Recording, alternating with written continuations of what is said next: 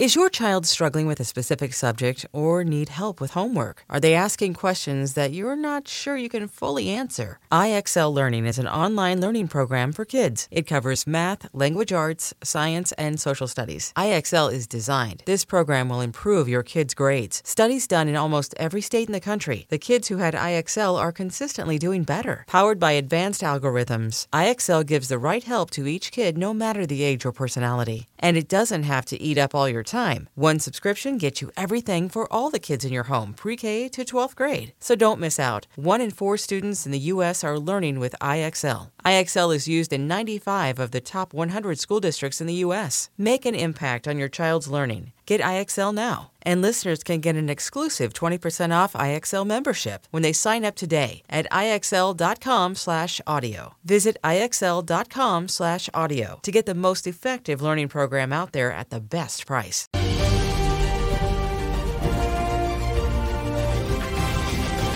Greetings, demigods and half-bloods. Welcome inside Comic Book Nation's Riptide Radio, your Percy Jackson after show. And today we are talking all things Percy Jackson Season 1 finale, The Prophecy Comes True. I am, of course, your host, Liam Crowley, and I am joined alongside, as always, by Miss Nicole Drum. Nicole, what is the greatest season finale you've ever watched? Oh, wow. Okay, this is going to tell everybody how old I am, honestly. But the TV show Alias, it's a tie for me between the season 1 and season 2 finales because they both had twists that I absolutely did not see coming. And these were in a time before being very online about your TV shows was a thing. So I had literally no idea. Are we getting more of this? Like you lived in this, oh my God, what's next? And this was the days of like television without pity. So you're going to like fan boards, losing your mind about it. So yeah, those all timers for me. Like they still live rent free in my head. What about you? I'm a big binger, so I feel like I don't remember specific finales, but I know seasons like 1 through 4 of Lost always ended with just an amazing episode. 2021 Marvel TV. Say what you will about the current state of Marvel TV, but Falcon Winter Soldier, WandaVision, Loki, they all made me cry. I think Hawkeye did as well. Oh, yeah. So there were great Marvel finales in 2021. And spoiler alert, this is a really good finale. And we have brought you the biggest episode of Riptide Radio yet to talk about it because we have not 1, not 2, but 3 special guests. Adam Copeland will be breaking down the Ares fight later in the show. Toby Stevens will be talking all things Poseidon on Mount Olympus later in the show. And finally, Charlie Bushnell, Luke himself, is here to talk all about the unbreakable brotherly bond that Luke and Percy have and how much stronger it got in this episode. Nicole brought a tear to my eye. Your commitment to the bit, man. Your commitment to this. I'm just so glad you've got this love for the bros, man. I'm just so happy for you with everything you get. I got about 30 minutes left, so I'm soaking it up. I know, right? As long as we can. Nicole, without any further ado, though, we have watched a full season of Percy Jackson. Yes. The Lightning Thief story has begun. And then usually I ask you your overall impressions of this episode. But for starters, I want to ask you your overall impressions of this season as a whole. Honestly, I could not have asked for a better take on what might be one of my all-time favorite books. This has just been so beautifully done. And I just love everything. I even love the changes because we've all seen there's been some little changes here and there to what we book fans love. Even the people who liked the movie, like there are differences. I think the thing that my biggest impression of this is I am just so impressed with the young actors. And I kept thinking about that. Obviously we see screeners for this. Just watching the season transpire, I am just so impressed with these young actors, and it just makes me want more. I need more of this. I need more of this show. I need more from these young actors going forward. I am so impressed with everything they've done, the stories that they're telling within the story that we know, because there are stories within stories here. I'm very, very happy with. But I gotta ask you, how do you feel about this, Mr. I am the biggest fan of Percy Jackson known to mankind? I mean, I don't think anybody else can take that title except for possibly its creator. I couldn't be happier with what we got. Genuinely, it is so impossible to adapt a book this accurately while also evolving it to a modern time. It's been 20 years since The Lightning Thief came out. Some of just like the story beats and the pacing of it doesn't necessarily translate to a modern TV audience. And they found a way to strike that perfect balance of being faithful to the source material while also making some twists and turns here and there, giving original scenes, sure, but also taking scenes, like playing them out faithfully, but changing just the littlest thing here and there to make it work for live action. What works on the page doesn't always work on the screen, and what works on the screen doesn't always work on the page. And I feel like this laid the groundwork for what could be genuinely an all-time young adults adaptation if it's fully realized to its full potential. And like you said about those young actors, they're so good now, and they're only going to grow into their roles further. Like, they're only going to become more comfortable and understand who Annabeth, who Percy, who Luke, who Clarice, who Grover are on a spiritual level, on a psychological level that we can't even comprehend right now because they're so young. They're going to understand what these characters are like when they're 16, 17, maybe even 20 down the line. As they grow up in the real world, their characters are going to grow up too. And it's going to be a sight to see when that day comes. But for now, let's talk about the finale. And again, still, we can talk spoilers. Everyone who's watching this right now, you've seen the episode. You know why you're here. Nicole, did this finale, very crucially, I have to ask you, did it bring home the momentum that we've been glowing about all season long?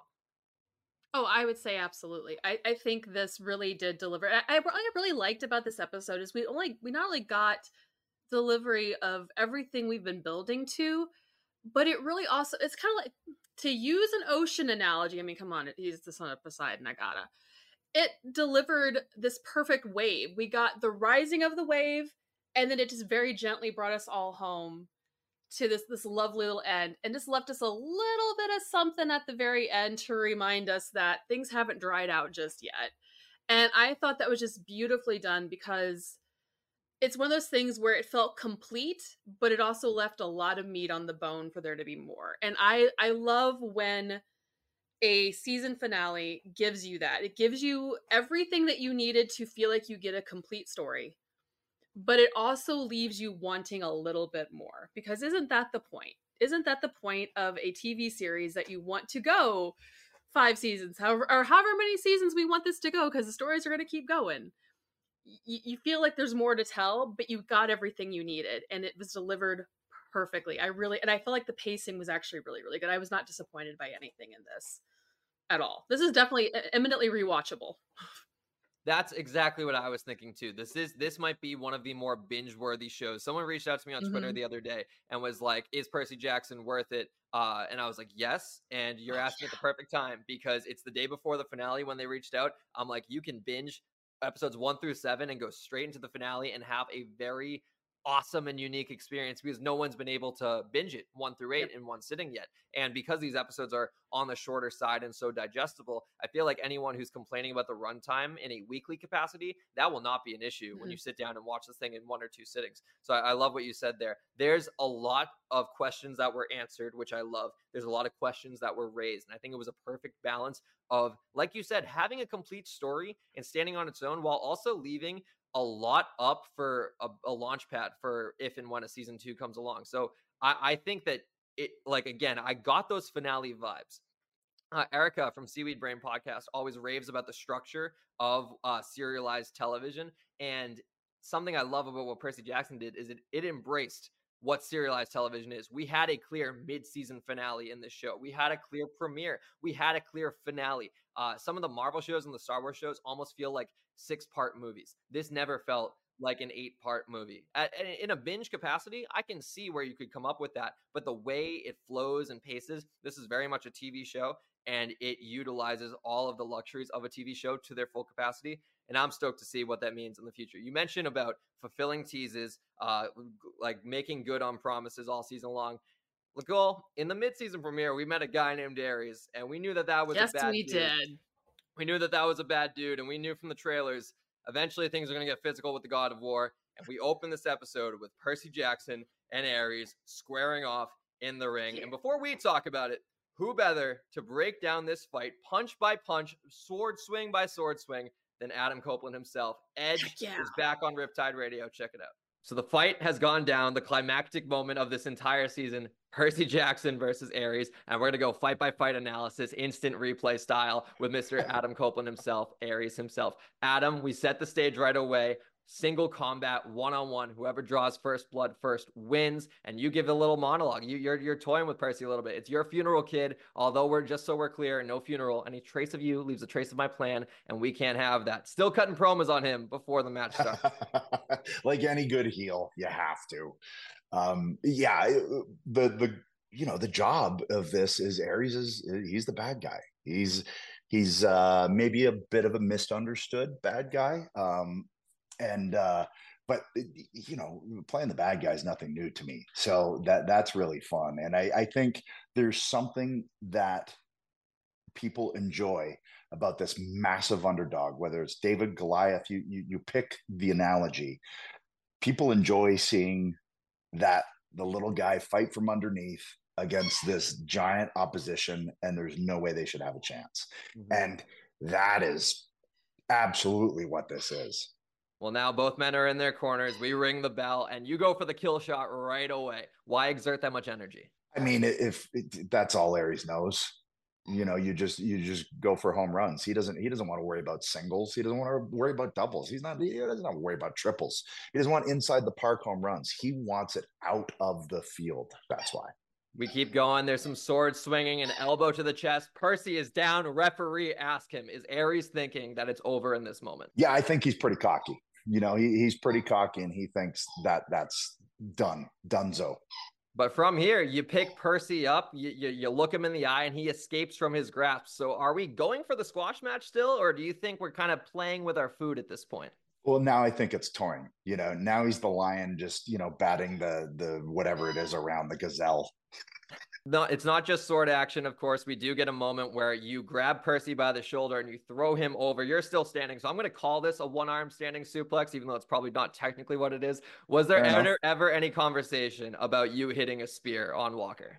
There was not. I think Dior having a spear was enough of and playing Ares' daughter was enough of a, obscure insider reference. Well, you continue playing with your food. You're kicking Percy around. You know that you've got this match won, but then the waves start bubbling. And oh my God, that's the son of Poseidon's music. The waves are coming crashing. They're about to knock Ares on his feet. What is going through Ares' mind right here? Because he doesn't move. He's ready to take this bump. Well, because I truly think he feels nothing can hurt him. He's Ares, right? And that was on the day. That was because you're acting to something that's not there, and trying to emote something about something that's not there. So it's always a fun challenge. You get knocked to your feet, or Ares gets knocked to his feet. You're pulling for the sword. Percy gets the slash. Golden ichor dripping from Ares' ring finger. Ring the bell. It's over. Is this the biggest upset of Ares' career? Yeah, well, Ares, this isn't a defeat. This is purely, this is just a little sidestep. That's all it is to him. He's like, you didn't beat me. You didn't actually beat me. You didn't put me down, right? That's Ares. He's like, okay, you cut my Achilles. Yay. I'm healed already. Good for you. He says it in the post-match promo, too. He says, you want to know what you really won today, Percy? You want an enemy for life. For life. I did read a report that Percy has nuclear heat backstage at Olympus. Do you have any comment on that? Maybe with Zeus. Yeah. A lot of politics. Yeah. A lot of politics. Olympus is bad for politics. That head booker Zeus, he's always up to no good. That's for sure. That interview clip might go down as like my favorite thing I've ever done. Getting to bring wrestling commentary analysis to a Percy Jackson versus Ares fight with Adam Copeland himself. I can't believe I just said that sentence since it's like a real thing. Everything I just said is true. What the heck? Nicole, I need to get your thoughts on the Ares fight. This was the big physical confrontation that we were building to all season long. Did it deliver for you? It really did. I have to say, I loved the action of it. I loved watching. I loved Ares, big Ares with little Percy, and I loved the physical dynamic. But you know what really jumped out for me watching that episode? And you're gonna laugh. It's the look on Ares' face when he sees the wave. That oh crap! Just that very the hint of uh-oh. It was unintentionally funny. And I gotta give, I'm gonna call him Edge because in my heart, he is Edge. That's just how it is. I'm sorry, man. That's where it is. I have to give him so much credit for that because that right there, like, I want a meme of that. Like, that moment was so good.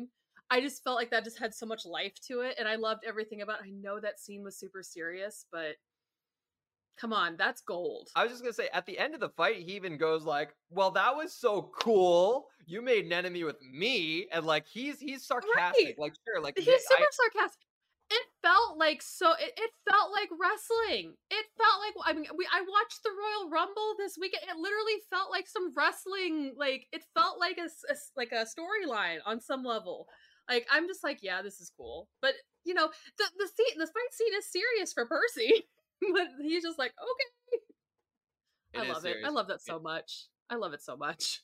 It's absolutely serious for Percy. And also, too, I love that upon a rewatch, I remember going into the Ares fight the first time watching it being like, I really hope they do this well in the sense of like, on paper, 12-year-old Percy, who has very limited training, should not be beating the God of War. He should be escaping him. There's a way to do that, too. And that's exactly what they did in this fight. Ares won the actual hand-to-handness of it all. Yep. He just underestimated Percy. Adam talks about it in the interview. At first, he's going in for the kill, and then he starts playing with his food. Then he starts toying with Percy a bit. And then it's when he underestimates Percy that the wave changes all the momentum. And Percy, again, he never plays with Ares. He immediately goes for that first blood attack. And again, I love the touch of the golden ichor dripping from his hand. I know that, of course, that's how the gods bleed, but still, to see it in live action and the way it's done too, I'm never gonna get gold paint on my hand the same again. I'm gonna be like, oh, look at me, I'm bleeding like a Greek god out here. Ares, though, Nicole, is not the only god we get in this episode. He's one of No. 4, I believe, including Dionysus at the very end. That sounds about right. We head to Mount Olympus pretty soon thereafter. And Nicole, Yes, the floor is yours. This is a very big Oh, moment. It's the introduction of Zeus, but it's also the first time that Percy and Poseidon meet. it's also the first time we get to truly see Olympus as viewers. Because remember, we got that tease where we go up and we see light, but we don't actually see Olympus. And I have to point this out because one of the things that struck me as when Percy sees Olympus, we also see Olympus. And I thought it was very interesting the way that they chose to represent Olympus, because we all saw, when we went to the underworld, we saw how dynamic that world was and how everything was different. There is a moment with looking at Olympus in general where it kind of almost looks flat, like a painting with stuff in front of it. I thought it was really interesting that to represent that, they took an almost classical art approach to it to kind of it looks like what you would think it would look like when looking at old masters paintings. I thought that was a very interesting way to approach that, because it's very much like what a human being would think Olympus looks like. And it makes me wonder, does Olympus look different to different people if they make it up there? And because remember, we don't see the god's true form. Are we seeing Olympus's true form? I thought that was just kind of one of those little things. It's like, are we layering layers to the world, I think that's very unique. I like that, because again, the gods appear in different forms. Like the way we see Ares is not his true form. He will eventually, if we get to it, he will appear as Mars. He will appear as his Roman version. So I love that idea that Olympus Isn't that cool? perceives to the viewer depending on who the viewer is. On that note, though, really quick, one complaint I had. This show has done a great job of showing, not telling. When Ares ascends to his true form and Grover just says, like, don't look at his true form with no explanation, kind of rubbed me the wrong way. I was like, I don't know how you do that with showing and not telling, because you can't have him like petrify one of the 3 kids in that moment. But the way that they just like ran over that really quickly, just being like, whatever. Yeah, that got thrown in kind of thing. And part of me wonders if that was thrown in as maybe a seed planting for the idea that some of the places we're seeing look different. I don't know. That's kind of what got me thinking about it. But yeah, I'm with you there. But I just thought that was but I also was taken by when we kind of, so, Percy, being Percy, stubborn, whatever, he decided he's taking that bolt himself to Zeus. And there's this really cool moment where he walks in and Zeus is sitting basically on Zeus's throne. And I couldn't help but be struck by the similarities to Hades' throne. But they're also different. Hades has walls. Zeus does not. They both have very specific classic style. So it's in a similar decorative vein, but one is harder, one is not. I just thought they're both dressed formally, but it's different. It's almost like they're reflections of each other, but the reflections are very similar. I just thought it was very, very interesting. And then of course we get Lance Reddick as Zeus. And I honestly have no idea how anyone is going to top that performance. To expand upon that too, I love, again, shout out the entire Percy Jackson fandom community. I love how respectful people have been. I have not seen a single tweet or a single article addressing what we all are thinking, the elephant in the room of what do we do with Zeus going forward. We can have that conversation in 4 or 6 months time when the recast is actually necessary. We needed to let this performance play. We needed to experience Lance Reddick in this role before we even address that elephant in the room. And I'm so glad we did. So shout out to everyone. I know there are people in the live chat right now showing love for Lance Reddick. And thank you all for being respectful and letting this performance play out as it should. Because like you said, Nicole, it was a masterful work. What a beautiful gift of a performance that performance was. Because it was not only amazing, but Zeus is freaking scary. Like, he is terrifying. And in the scene, Percy is there with the bolt. He's trying to head off this war, and Zeus is like, nah, I'm getting my war. You failed your quest. It's over. You failed the quest. I'm still doing this.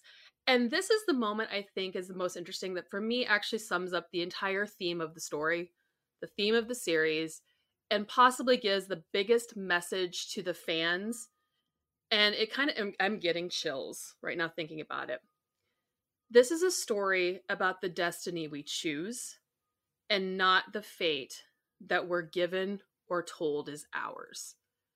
Because Zeus expects Percy to just accept the fact that you failed the quest, I'm doing what I want, I'm letting you leave with your life, that's good enough, little demigod, go.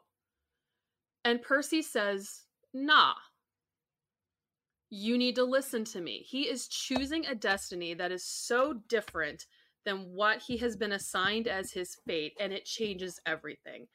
And we have seen through the series up to now that he has been consistently kind of going a different path while trying to figure out what his purpose is. And as he takes all these steps and goes throughout, he's changing the world around him. He's changing the people around him. He's changing perspectives of some of the gods around him.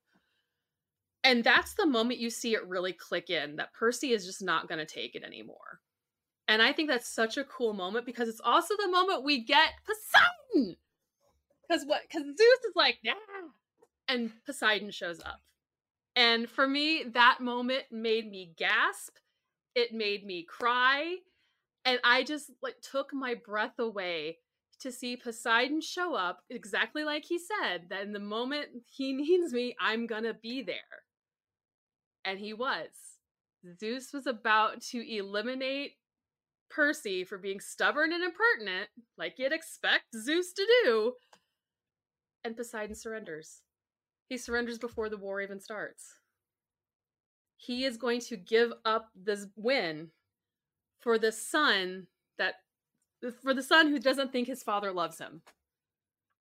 And it is just,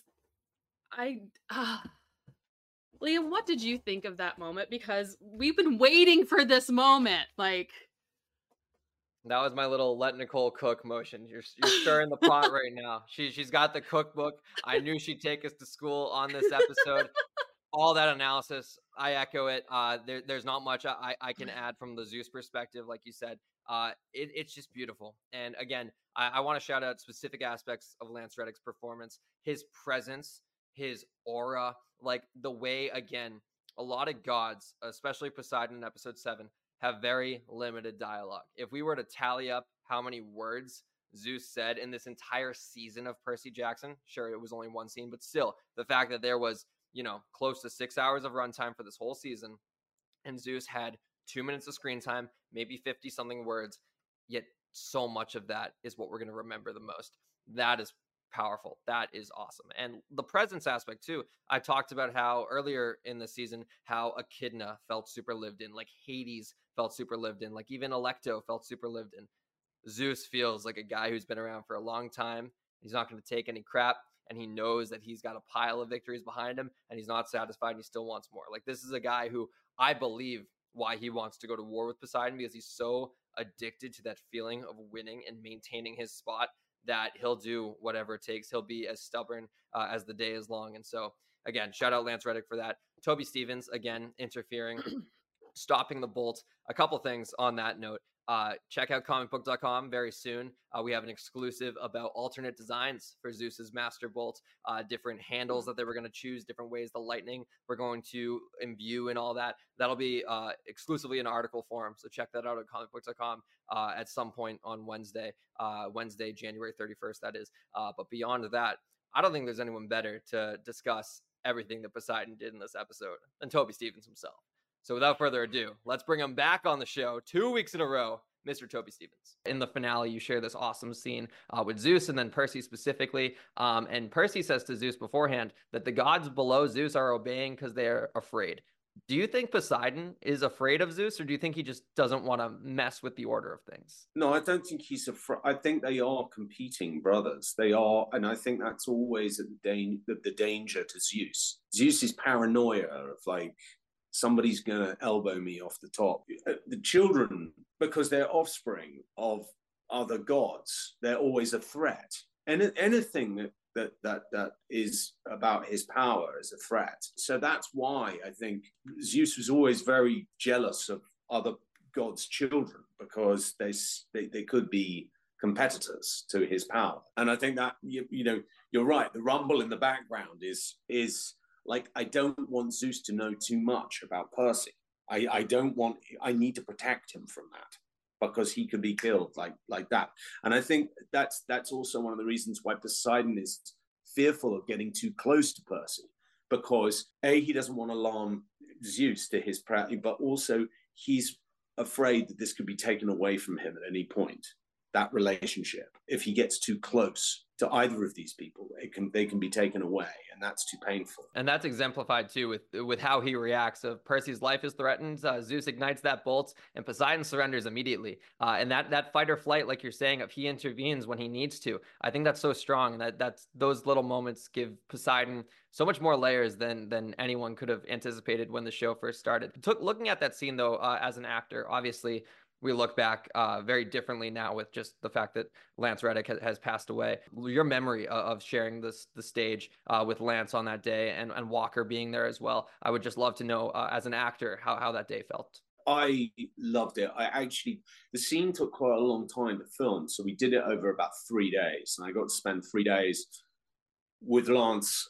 And you know, like I was a huge fan before I met him, so I was thrilled to know that he was playing Zeus and that we were going to get to play brothers. It was just like so fantastic. We really connected as actors as well. I mean, that's a great thing about my job, is I get to work with all these different people, and you know, you get to kind of forge these relationships where, you know, it's like a working relationship, but then you're also just sitting around on set talking. And both of us have a real kind of love of theatre. I came up through theatre when I was younger. I did a lot of theatre, and I still do in my career. I always go back to theatre, and he loved theatre. He was a huge theatre fan, and we were talking about all of that, and you know, really connected with one another. And so the last thing I said to him was, I'm really looking forward to doing some more stuff with you if this goes. And we were both like, yeah, that'll be a lot of fun. And so it was devastating when I heard the news, and I really shocked. And because he seemed so, because he's a big guy. I mean, he was like 6'3", 4", big, imposing, physically strong. And so it was just seemed so impossible to me, what happened, but it did. And I am greatly saddened. Well, it's a beautiful memory, and it's a beautiful scene that will live forever in just this series, this lore, and just entertainment as a whole. There's a line of dialogue you have after Zeus leaves the frame when you're talking to Percy. And I talked with Rick before the season started, and I asked him, what's one line of dialogue pulled straight from the books, adapted into live action, that made you feel the proudest to hear as an author? It was your line, "The sea does not like to be restrained." When you said that line, did you feel the weight of what you were saying? Yeah, it was a great line. I mean, it was a fantastic line. So yeah, and I'm glad that he enjoyed it. Yeah, that's very flattering. I'm very pleased. That's one of the most godly lines in the show. I have to say, he is the most charming guy. I mean, because for somebody who's written something that's so seminal, such a huge thing I mean, he's the most humble and lovely guy, and it was a real pleasure and an honor to work with him and be part of that. Anyway, I'm thrilled that he liked that. Yeah, he's a genius, and it's so awesome to see his work brought to live action life. As someone who read these books when they were first coming out in the 2000s, it's really, really special. Looking a little towards the future, I find the dynamic of the big three gods so fascinating because, like you said, they are all so different. Hades, when Percy brings up Kronos, is like, I need the bolt. I need to defend myself. When is he coming? He takes it very seriously. Zeus, on the other hand, is like, my father has been stirring in Tartarus for years. This is just the latest. I'm not really too concerned. Poseidon asks how many people know about Kronos. So it seems like he's kind of in between of whether or not how to take this threat seriously. When Percy, his son, he might only be 12, but he's got a lot more might behind him. When he brings up the threat of Kronos, how seriously does Poseidon take that? I think he has to take it seriously. I mean, I think there is always, it's like I suppose it's like in our context going nuclear Armageddon. I mean, it's always there, it's always there in the background, and you kind of like, whenever things kind of go like getting, it suddenly becomes more real. It's an abstracted thing, but then suddenly it becomes real. I think it's the same thing for them. This could happen anytime. The volcano could erupt if the right conditions are there. So I think there is always an anxiety about that. Yeah, and it's stirring, and hopefully we get future seasons to actually fully flesh out this long-term story. One final question for you, Toby. Again, thank you so much for the time. You have 2 scenes in this first season, and to my knowledge, we got Virginia, we got Walker, we got Lance. You share the screen with 3 different people, and there's a giant universe of characters out there, actors out there within Percy Jackson lore. If we are to get a season 2, a season 3, who are some actors or characters that you think your Poseidon would play off? Well, I think I would really love to get more scenes with Walker and Virginia. I'd love to kind of flesh that out a bit more. But I think also with the other gods. I mean, I think that would be fun, having, seeing how various characters in the family react to one another. Yeah, Zeus says Athena's going to call a meeting, and the day we get all 12 Olympians together, that's going to be the Avengers coming together on Disney Plus. So I'm very much looking forward to that. Toby, thank you again for your time. Thanks. Lovely to meet you. So as I also detailed to Toby, he utters Rick Riordan's favorite line in the series. I asked Rick before the season began, what's one line from The Lightning Thief that was adapted word for word in Percy Jackson and the Olympians, the TV show, that made you feel the most like proud as an author? Our Poseidon says the sea does not like to be restrained, which is not a spoiler for anyone who's read the books, and I'm not going to give the context for it, but when I heard that, it's such a critical moment between Percy and Poseidon that it just hit me. It resonates so beautifully. Yeah, and at that, they have never met before until that moment, and there's so much emotion just in that tiny little bit. It's fabulous. And I waited all season to hear that line, and he utters it to Percy. It's one of the first things he says to him. He's like, I guess I have to take some of the blame for how like stubborn you are. The sea does not like to be restrained. I thought that was super epic. But Nicole, the meat of this conversation is what is unspoken. And that is when we bring the Sally factor into play. Percy asking Poseidon if he dreams, wondering if he dreams about Sally, and his eyes tell a million stories. As someone who I know knows Sally Jackson inside and out better than so many people I've spoken to, how do you think Sally feels about Poseidon's reaction to does he dream about her? Oh my gosh. Well, first you have to think about what dreams are. And it's one of the things I learned in school is that for a lot of times, dreams are our subconscious's way of processing the things that we can't process in our waking lives because sometimes they're too hard or we push them down. And like the sea will not be restrained. Our feelings will not be restrained. They manifest. And sometimes that is in dreams. And the look on his face says that his feelings will not be restrained, much the way the sea does. And I would be willing to bet that if you were to pose the same question to Sally, she'd have the same reaction because they are both processing. that is probably where they go individually. I'm not saying they're sneaking off into dreamland to like meet. That would be interesting, but that's not what we're talking about here. I think that for them, that is where they are processing the situation they're in. And I think that speaks so much to the pain that they are both carrying. That moment broke me. Like, it really did, because there's layers to it. There's layers to the idea that if you want to get into even the toxic masculinity of it, which I don't love going to that because I don't think that's necessarily what this is, but there's something to be said for so many men don't talk about their feelings, and here is someone who can't talk about his feelings for a variety of reasons because of the rules of the world he lives in and belongs in. He can't answer that question. And therefore he can't say, yeah, I dream about your mom, even though it's pretty freaking obvious that he does. And that's the one thing that Percy really probably needs to hear, is that I'm not just something that was created out of a random moment, and that my mom is important and my mom is special.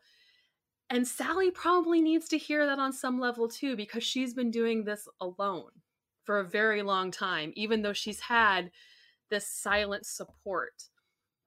I just think it speaks to like the most beautifully broken family dynamic of people who all genuinely love one another but don't know what to do with it. And here is Percy in this situation of dealing with like this insane millennia's worth of generational trauma. And we see him as the one person who's starting to break it. But that moment is so vulnerable. And we really get to see a god be extremely vulnerable without saying a word. This is Poseidon holding back everything that all of his hopes and dreams for his son and the relationship and the life he could have had, all in that one moment. And so when he's asked, do you dream of my mom? I wonder if the answer is more complicated than that. Oh yeah. Maybe the answer is I dream of you. I think he dreams of them as a family, to be completely honest. Yeah. I think he dreams of a world where they can all live together on Montauk. Percy doesn't have to go to school. They just play at the beach all day. Yeah, something I think it's much, much deeper. Yeah, and something I love about what you're saying there is Poseidon, again, so much is left unspoken and so much is left unfulfilled. That is the magic of where we left off this finale, because there are moments that we created, in this finale that will be expanded upon further, moments that didn't exist before. This moment between Percy and Poseidon was building all season.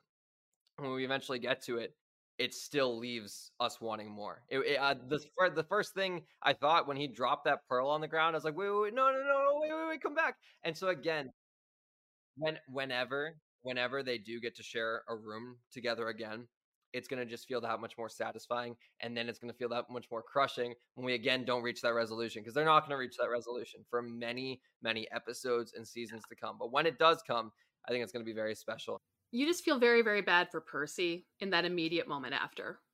Like, he read his dad's body language. Like, kids aren't stupid. That is one thing I think people don't give kids, and I mean that in the broad scale, like little ones to teenagers to above. Kids aren't stupid. They can read body language almost better than adults can. He knew what his dad was saying without saying it, but there's that frustration of not getting to hear it. And you almost feel bad for him when he wakes up on the ground. Well, the good news is Percy's got a shoulder to cry on back at Camp Half-Blood, Nicole. Yes, he does. He's got his best friend Luke. Best friend He's got Luke his in the bro. hermit cabin. Gonna march back into Camp Half-Blood, and the first person that's gonna be there to greet him, his big old pal Luke, who gave him a sturdy pair of shoes that never malfunctioned once throughout this Never, quest. not once. They are perfect and stylish to boot. Mm-hmm. Nicole, before we bring Charlie in to talk about this scene specifically, I want to ask you about getting back to Camp Half-Blood. The celebration that ensues, him being greeted by all the campers, the hug with Annabeth, of course, rekindling with Chiron, I believe, or does Chiron not come until after? Either way, he's rekindling with a lot of different people. He's back home. That's the best part about this all. Mm-hmm. It feels like he is home. The first time he arrived at Camp Half-Blood, he was a stranger in a strange land. This time, it feels like home. Except for Clarice still looking at him like, bro, I don't like you. And I love, like, everything is happy. And then she's like, I'm like, thank you for keeping it real. I appreciate you so much. I like you so much more. I really do. I think she is bitter at the fact that before she was like, "There's no way he killed him in the car. Yeah, There's she's no not. way, absolutely not." Yeah, Now she's not the queen bee anymore. She's she's not the confronted. coolest kid up the street. Yeah. She's confronted with the reality that Percy actually, he is who they say he is, and he's not going to Some gloat about it. skinny, But you got to accept some it once skinny and for kid all. took her crown, and she's not happy about it. And I'm just like, you know what, girlie? I feel you. You're still cool with me. Well, anyways, once they get back to Camp Alpha, that's when they start to kind of resolve this issue of Clarice, the lightning thief, what's going on there. Percy, Annabeth, and Luke scheming together. Luke takes Percy into the woods. And before we give our thoughts on it, let's get Charlie Bushnell to break down exactly what just happened. Before we get into the scene itself, when you read the book for the first time and we got to those final pages of The Lightning Thief, what was your reaction when Luke turned? Oh, man. I mean, obviously I knew it was coming just because I did my own research outside of the book and just talking with like Dan and John. And like in that first meeting that I had with Dan and John and James, we talked a lot about the character and the arc, obviously. So I knew what was coming, but reading that for the first time was insane. Yeah, I remember reading that and just thinking like, I cannot wait to film this. Like, this is going to be so much fun. And obviously there are some changes from the book. It's not exactly how it goes down, but I personally like those changes. I think it's more exciting for a TV show adaptation. I think, over me just kind of summoning a scorpion and talking to him. I think it's exciting that we actually get to have this fight. But yeah, it was so much fun. And Walker and I just really, I feel like in that moment, we were really just able to connect and like bounce off each other. And it was such a collaborative few days on set. Yeah, those changes are what keep diehard fans on our toes. At the end of the day, like we don't want this to necessarily be a beat by beat retelling,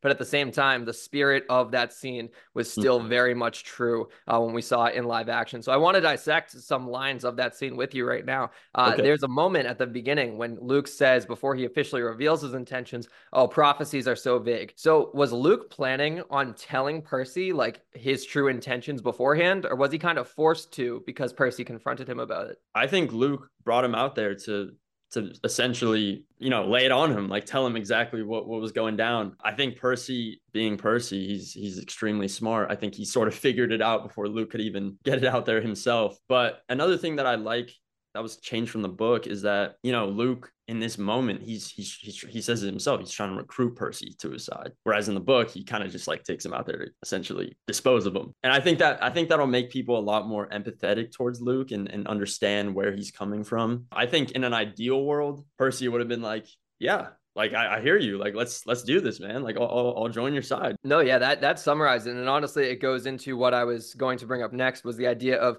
Luke wanting to recruit Percy. But one thing that did stay true from the books is the winged Converse were always intending on dragging Percy down to Tartarus.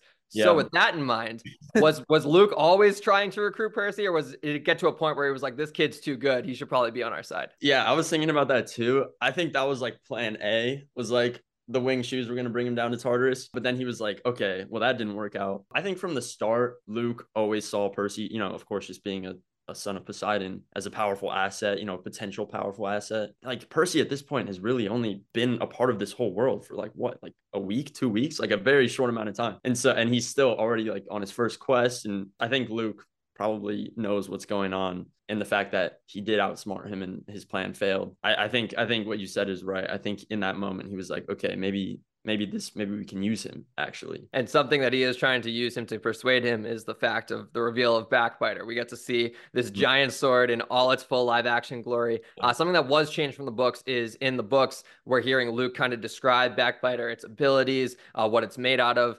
In the books, it's half tempered steel, half celestial bronze. It can kill both immortals and mortals. Are those rules and regulations still applied to this live action Backbiter, even though we didn't get that explained by you in the scene? Yes, absolutely. I mean, if you really inspect the sword, I have one here at my house. Walker took it from set and he actually sent it to me in the mail. So huge shout out to Walker for doing that. If you really like look at the sword, it does have a clear line down the middle. That one is kind of like a celestial bronze kind of color, and then one is just like a steel. So yeah, I think those same rules still apply to Backbiter in the show. When I saw it for the first time, I was like, oh man, this is so cool. And they actually made like real sword, like they have like real like metal ones that we got to hold while we were filming. We obviously didn't film that scene with the real swords because that would have been extremely dangerous, but we got to like hold them and take some cool pics with them.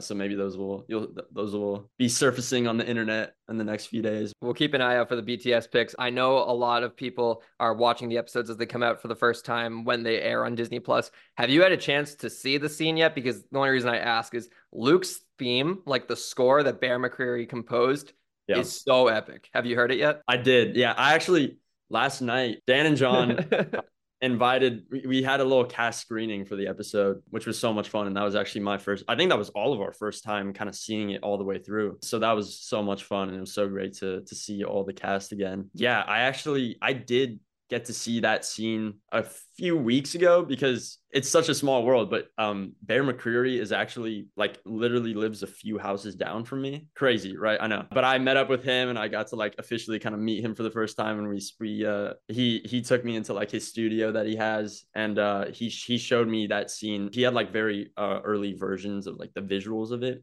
Visually, I don't think the scene was like fully cut together and finished, but he like played the theme for me, and I got goosebumps the first time I heard it. It was insane. Yeah, he's awesome. His catalog is insane too. He did like Lord of the Rings. I'm pretty sure he did Black Sails as well. And if we get to see full 5 seasons with him, but being the maestro behind everything, I'm very much looking forward to that. It's funny too, you mentioned the neighboring aspect, because I talked with Jay Duplass last week, and he is neighbors with Suzanne Cryer, who plays a kid. Really? It's like the amount of small worldness within Percy Jackson is pretty wild. In the scene itself, it turns physical only as soon as Percy mentions Hermes. Luke says right off the bat, he's like, I don't want to fight you. I don't want this to get out of hand. I just want to talk. But as soon as Percy says, I met your father, Luke snaps into it. He turns it on. He's in fight mode. If you're able to put into words, how does Luke feel about Percy meeting Hermes? Oh, good question. I think that's definitely a sensitive subject for Luke. I think there's definitely a sense of almost jealousy there, possibly, because,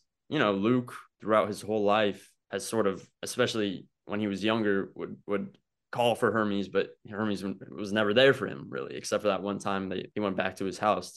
Even then, that was like a whole messy thing. And I think the fact that Percy has kind of already had this connection with his father before he even has was not good for him. But I think in that moment, Luke, just the mention of Hermes, like I said, it's a very sensitive subject. And I think Luke in his mind really thought that Percy was kind of just gonna kind of go along with what he was saying and join his side. But I think in that moment, Luke also was seeing that, okay, this isn't going how I want it to go. And I think he at this point, he's like, I got to do what I got to do. Like, I'm going to do whatever it takes to make my plan come to life. Yeah, he gets real physical with Percy. And I mean, that's not the only time we get to see you two have a sword fight. We get that sword training montage earlier in the episode. I'm sure you and Walker rehearsed that plenty. Did you have any fun memories of getting that sword fighting rehearsal down? Oh yeah. Working with the Percy stunt team, like everyone on that team is just so much fun to work with and so talented, and they are probably the most in shape people I've ever met in my life. Like we would be like doing all this sword stunt training for hours on end, and then in between like the breaks, like me and Walker would be like sweating, like, and we need like a water break, and we're just sitting on the side, and then they would go like run on the treadmill for that break, or like start doing like push-ups or pull-ups or all this kind of stuff. Like they were just constantly moving. They truly were the ones that made us look good. I remember it's actually on film, and I think I'm probably gonna post it in the next few days. Me and Walker did like the final fight. We rehearsed it to the Pirates of the Caribbean like theme. I don't even remember. I think Walker came up with that idea. But yeah, that was really fun. And I have it in my camera roll right here. So I'm excited to release that and for people to see it. Just working with them as a whole was like a dream come true for me. I think it's like I would come into the studio and get to sword fight, and I was like, this is my job. Like I'm getting paid to do this. Like I don't know. I just like I would like I know me like little me, who was obsessed with sword fighting with my friends with those little Nerf swords back in the day, was definitely feeling like we made it. We get to sword fight as work now. Yeah, I don't think they made any celestial bronze Nerf swords, so I feel like you've upgraded in the years since for sure. Yeah. In the final moments of that confrontation before Luke escapes through the door, he knocks Percy down. He's got him dead to rights with backbiter over his chest before Annabeth interferes. If Annabeth hadn't been there, do you think he would have just Percy right then and there?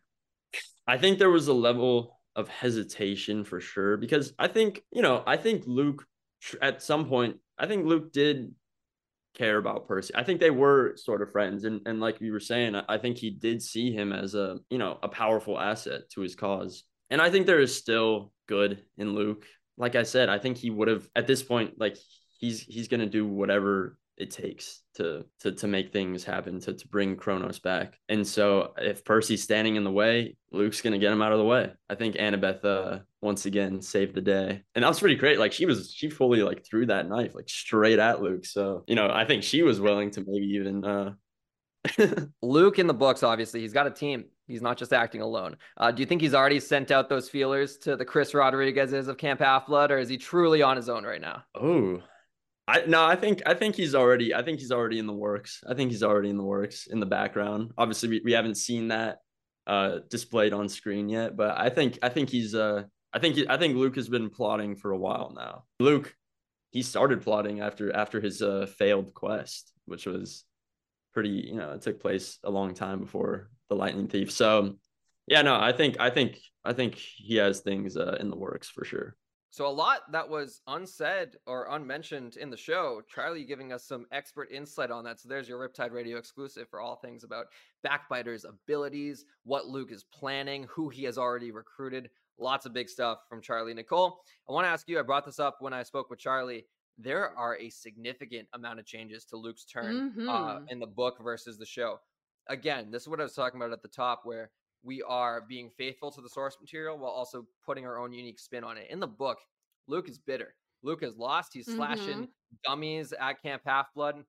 He takes Percy into the woods. He's littering. He's showing his true self. And he has already made up his mind that he's going to go lead this independent quest to bring Kronos back from the dead and bring back the golden age of Titans and all that. And he doesn't try to recruit Percy. He tries to kill Percy in the end. In this, it's very different. It seems like the only reason why he shows his true self is because Percy confronts him about it. And even after the fact, he tries to recruit Percy to his side.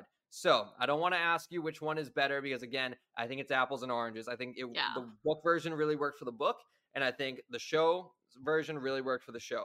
But I want to ask you about the execution, the idea of Luke recruiting from the jump as opposed to antagonizing Percy. I think this actually works. Again, it's apples and oranges. They're both great. I did miss the scorpion. I think this works better for a longevity of story piece to it. I think this is going to give us something to build off of. I also think this version really gives us a richer version of Luke. And one of my notes that I put down on this is that I like that there are moments in this where you can really tell that this isn't someone who is just bitter about the way things are. This is a young man who has definitely bought into the ideology. Like the world that he lives in does not work. We all have seen this. Even all of the demigods know that the world they live in is broken in some fashion.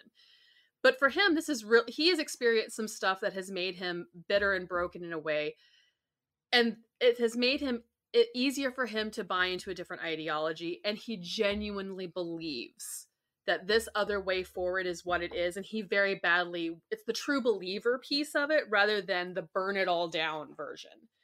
And I think that's a more compelling story. And it's also a more contemporary story, because even if you look at the world around us, we are living in a world where, for a lot of people, the way it's always been doesn't work and has negative impact on our day-to-day lives. And so it's very easy for this alternative ideology, be it good, be it bad, be it neutral, to look like it's something to take up. And I think that this works better story-wise for a long-running thing, and it's more relatable. And it makes Luke less of a traditional bad guy and more of an antagonist, but someone who you can at least understand where he's coming from, and is going to make the emotional stakes going forward that much higher. The best villains, Nicole, are the heroes of their own story. And that's what Luke always has been on the page. But again, on the page, we were confined to only seeing Percy's perspective. The luxury of the show is multiple POVs, multiple different characters leading scenes, multiple times where we're in a room that Percy's not in. And in this scene, I felt like we were telling this scene through Luke's lens. I felt that Percy was the supporting character in this moment. And give me all the anti-hero Luke, because again, I love villain Luke. I love full-fledged, I won't listen to anybody, this is how things are going to be Luke on the pages of the Percy Jackson books. You add in the anti-hero layer, you add in the clear-cut sympathy layer. I think there's a lot of sympathy to be had with Luke on the page, but again, that sympathy is implied. That sympathy is looking for a reason to understand where he's coming from, and when you start to dig down that rabbit hole, you start to kind of see him as more of a human being than, you know, the villain that he seems like he's on the page. This version, again, this is how I would always want Luke to be portrayed in live action. Because again, like I said, we're getting to see him through his own eyes. And when we see him through his own eyes, he should be presented as a hero, because that's his biased perspective. He wants to be the hero at the end of the day. And what's funny is, Nicole, I've been saying all season long, that brotherly bond, that unbreakable friendship, are they really not friends anymore? I mean, it wasn't as black and white, cut and dry as it was in the books. You know, I think if Percy swung him a little DM and was like, "Hey, you know, I'll mull over your offer to join the Titans over coffee if you'll still have me," I think Luke would answer. I genuinely think he would. I think there's still a time when Percy could be tempted to join the Kronos side without things getting physical, and that's something, again, I really love about the scene. I brought this up to Charlie too. The only time things get physical, the only time he loses his cool and blocks out anything peripherally and is just very tunnel visioned on, you know, execute, is when Hermes is brought up. The second Percy says, "I met your dad," that's when everything hits the fan and he won't hear anything else. And I love planting that seed because it shows that is his Achilles heel. Eventually in the books, we know he's going to bathe in the river Styx, and he's going to have a legitimate Achilles heel, but mentally, he's already got one, and that is any mention of his father. There's trauma there. There's some big trauma there, and I actually really like that we're getting that note, because we're getting the anti-hero, we're getting that layer, and we're getting the clue as to the real reason why he's susceptible to this other idea. And that all just speaks to the damage trauma can do to a person and how people can really be led into these maybe not so great schemes. And it also just says that, you know, Luke's not necessarily a bad person. He's just got a bad idea. And I appreciate that. And I really appreciate that you see that, especially when he's talking about the shoes. It's like, well, I didn't mean for that. I didn't want that to hurt you. Like, my intention is not to hurt you, dude. This is what it needs to happen. I don't want you to get hurt. And you believe him when he says that. And I think that's a really important distinction. I'm not sure I'm still sold on the bros thing. I know that you're still there, but I will give you that his heart is genuinely in the correct place. It's just executing the directive not the best way. I'll give you that. I appreciate. I'm very biased. I'm going to defend Luke for the next hopefully 4 more seasons of television. Again, I always have to, you know, mask that with hopefully, because we don't know yet. We don't know if it's been renewed for another season, but we sure hope. Please, we are crossing all of our fingers and our toes. Please, television gods, please. We can make this happen. One more thing I want to talk about on the Luke front before we wrap up this episode and this season is the physicality of it. Again, the same reason why I really appreciated the Ares fight. Percy didn't win against Ares. He escaped Ares. And the same thing happened here. The first time I watched it, I was like, dang, did Percy really just beat Luke? And I completely missed, like, when I watch it with an analytical lens, Luke gets every slash and has him dead to rights multiple times. Percy only slashes him once, and immediately it shows one of his flaws of like, oh, I'm sorry, I didn't mean to do that. Again, showing that Percy, for as much as you've achieved over the past, 7 weeks of television, however much time has passed canonically, you're still very green, because he's treating this fight, this potentially life or death fight, as like, oh, I didn't mean to hurt my friend. You can't be doing that in battle. And that's something you're going to have to learn over the next coming years before the great prophecy comes into play.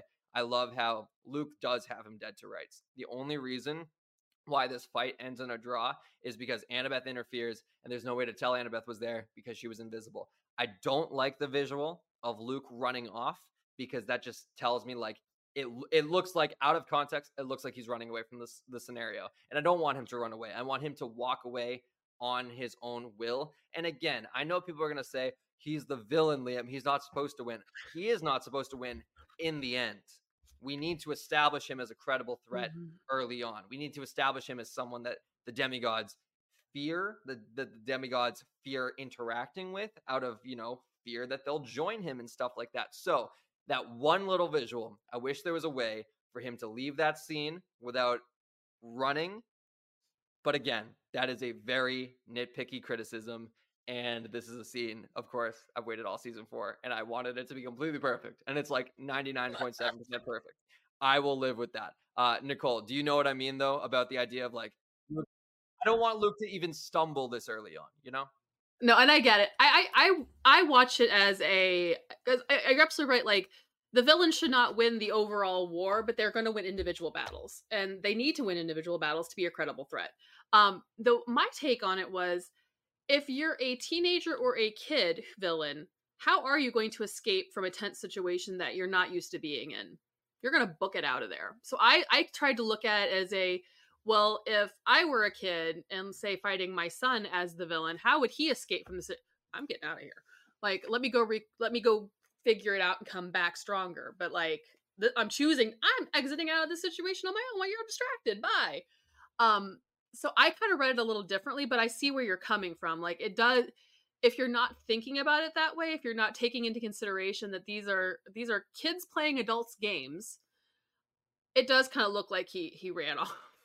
I think part of the bias is that for Luke especially, I barely view him as a kid. Like, he has so much age on Percy, Annabeth, and Grover, so he feels more like an adult. Tall. But again, in a vacuum, Luke is still a child. He's a teenager. He's barely out of high school and stuff like that. Yeah. That frontal lobe is not fully developed yet. So absolutely not. But still, it seems like he's going to lead a battle at some point in the future. But you mentioned that they're kids, Nicole. Summer camp is over. They got to go back home. If you're not staying for the fall semester, get out, as Dionysus said. I loved that moment.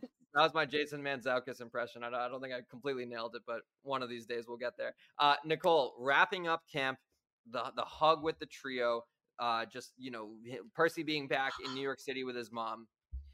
Emotions, man. Like, I know we got a lot to talk about in the last bit, and we're kind of running out of time here. But whatever you want to talk about in those final moments, what really stuck out to you? What was that last tug on the heartstrings before the credits played?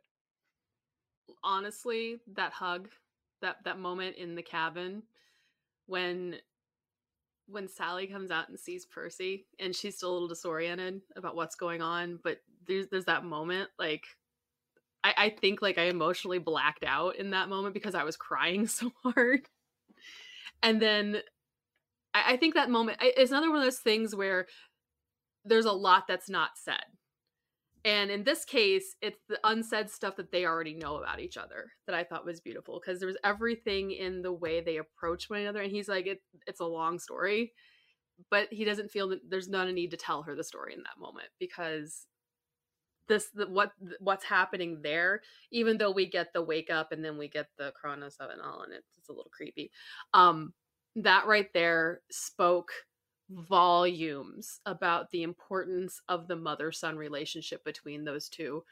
And I said it last, give her all the awards right now. It just, those few seconds was just so incredible. And then again in the apartment when she's making before getting up for school, just the look on her face when she's asked him what he said in the dream, and Percy flat out lies and just like, tell your mom you love her, and she's just like, really? He said that?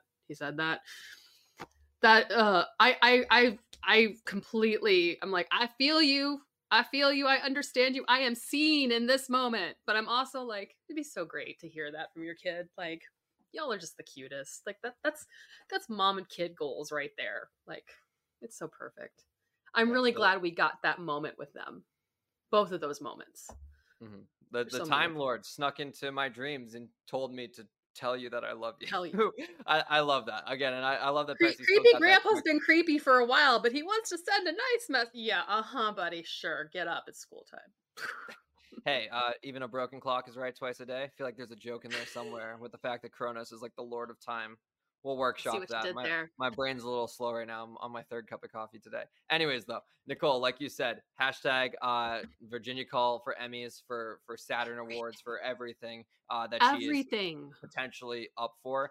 Let's get her a nomination when those nominations come around next year. Beyond that, things I want to cover about the final few moments. Kronos has that great line I don't even like calling him Kronos, because like the way he appears, that like ghostly figure, I don't want that to be Kronos. I don't like the idea of Kronos like holding a lantern and being like a skeleton. I hope that is just a mirage that is being used to portray Kronos this early on. But again, I'll overlook it. He has a great line where he says, "Your survival is the key to my return." Talk about just setting up a season 2, a season 3, 4, 5 with one line. Like, that line alone sold me. If all else failed, if you are a new viewer to Percy Jackson and this season didn't work for you, how are you going to hear that line and not want to know more? Like, your survival is the key to my return. I want that. I'm going to print it on canvas and put it behind me. I want it one of these days. You mentioned a hug being one of the great moments for you wrapping up this season.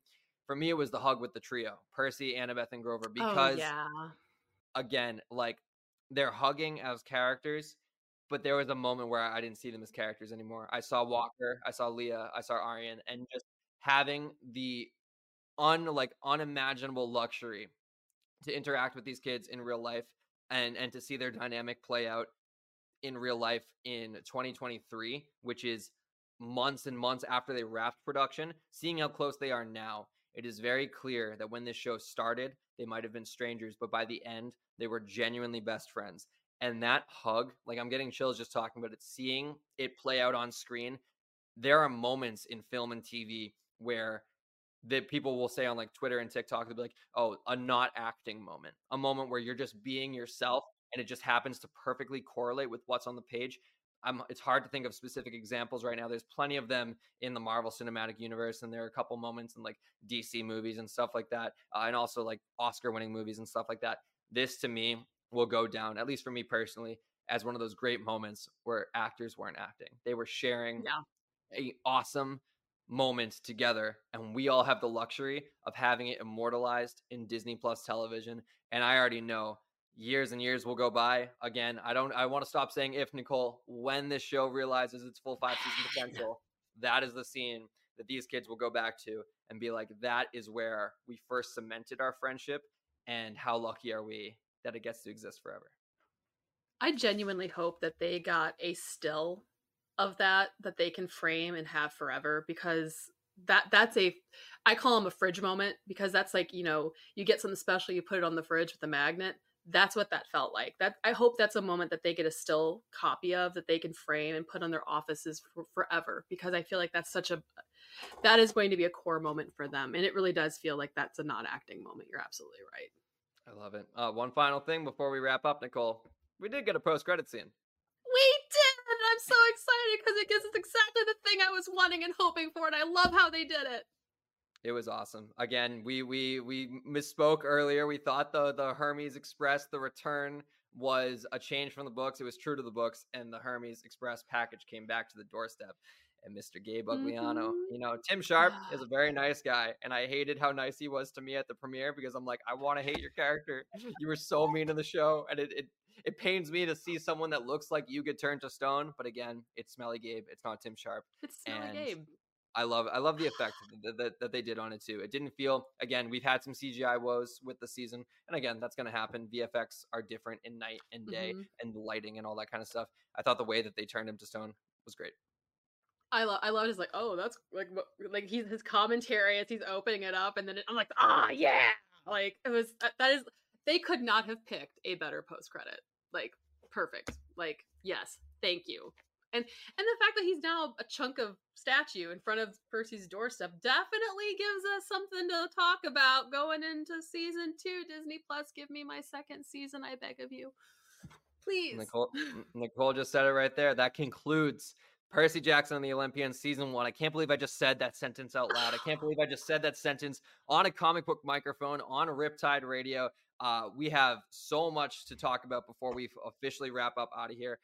This is the end of Riptide Radio in our weekly capacity. Obviously, there's no episode next week, so we don't have anything to cover, but we will hopefully still have bonus episodes down the line. We're trying to coordinate some guests to do a full season 1 recap at some point soon, so be on the lookout for that. And of course, I'm sure if and when a season 2 announcement comes, we'll probably hop on these mics and theorize and speculate about what the Sea of Monsters could look like in live action. Nicole, thank you so much for everything the past 7 weeks, the past 8 episodes covering the show. It's been an absolute blast with you. And every single week is just fun. I always go into this show stressing out because I have 800 other responsibilities. But from 4 to 5 Eastern every Tuesday, because we pre-record this, it is always just such a joy. So thank you again for joining me. Where can people find you, and what are you working on at comicbook.com? You can find me on the site formerly known as Twitter at Life and Polaroid. I'm everywhere else. I am Hey There, It's Nikki. This week, I'm just working on all kinds of stuff. And honestly, I'm going to be digging into rereading the books because I'm not willing to wait for a season 2 announcement to get back into Percy Jackson. As some of y'all know, my son has been experiencing the books for the first time, and he has so much to say about the stories. So I got to get back on my A game and my details. So I'm going to be reading if anyone wants to read along. That's what I'm going to be doing. Stay tuned for socials, because I feel like we could put together a virtual book club. Again, maybe not under the comic book banner right now, but that's something we could definitely cook up. So stay tuned to socials. Stay tuned to Nicole's socials. You can find me on all social platforms at Liam T. Crowley, Twitter, Instagram, TikTok. Again, a lot of clips from the show will live on my Instagram reels, as well as at Comic Book on Instagram and at Comic Book Nation on Twitter. Before we officially get out of here, I do want to give thank yous to everyone who helped make the show possible. We have Jen Casperson, who designed the logo, all the artwork you see here. She made the thing in my mind come to life. And I remember the day I got those logo layouts. It was at the Percy Jackson press junket in LA. And I was like, this is the greatest thing ever. Everything's coming to fruition. So shout out, Jen. Thank you so much. Shout out, Pete, the producer, again, making the show possible each and every single week. He's actually out sick today, but he still made the thumbnails. He still made the logos. He's still a workhorse. We would be lost without Pete. So thank you, Pete. Thank you, Richard Adams, who is producing this episode. He produced our in-studio episode earlier this season. He is an absolute workhorse. He does all the great stuff with Phase Zero as well. So make sure you show love to Richard. Shout out Kofi Outlaw, who runs Comic Book Nation, who gave me all the creative freedom in the world to run wild with this. The same thing with Jim Viscardi. He runs everything with Comic Book, and he gave me so much creative freedom to just make this thing possible and awesome. And then finally, Brandon Davis and Chris Killian, you guys are like my mentors at Comic Book, and everything I do, I use your blueprint to make it happen. A lot of the structure for Riptide Radio was based off of Phase Zero, was based off The Last of Pods, The Last of Us podcast that Brandon did in 2023. So thank you for, even if your fingerprints weren't deliberately on the show, they spiritually were. So again, thank you. I know I've said thank you a million times, and I could say it a million times more. But until next time, until season 2, until those bonus episodes, this has been Riptide Radio. We will hopefully see you very soon.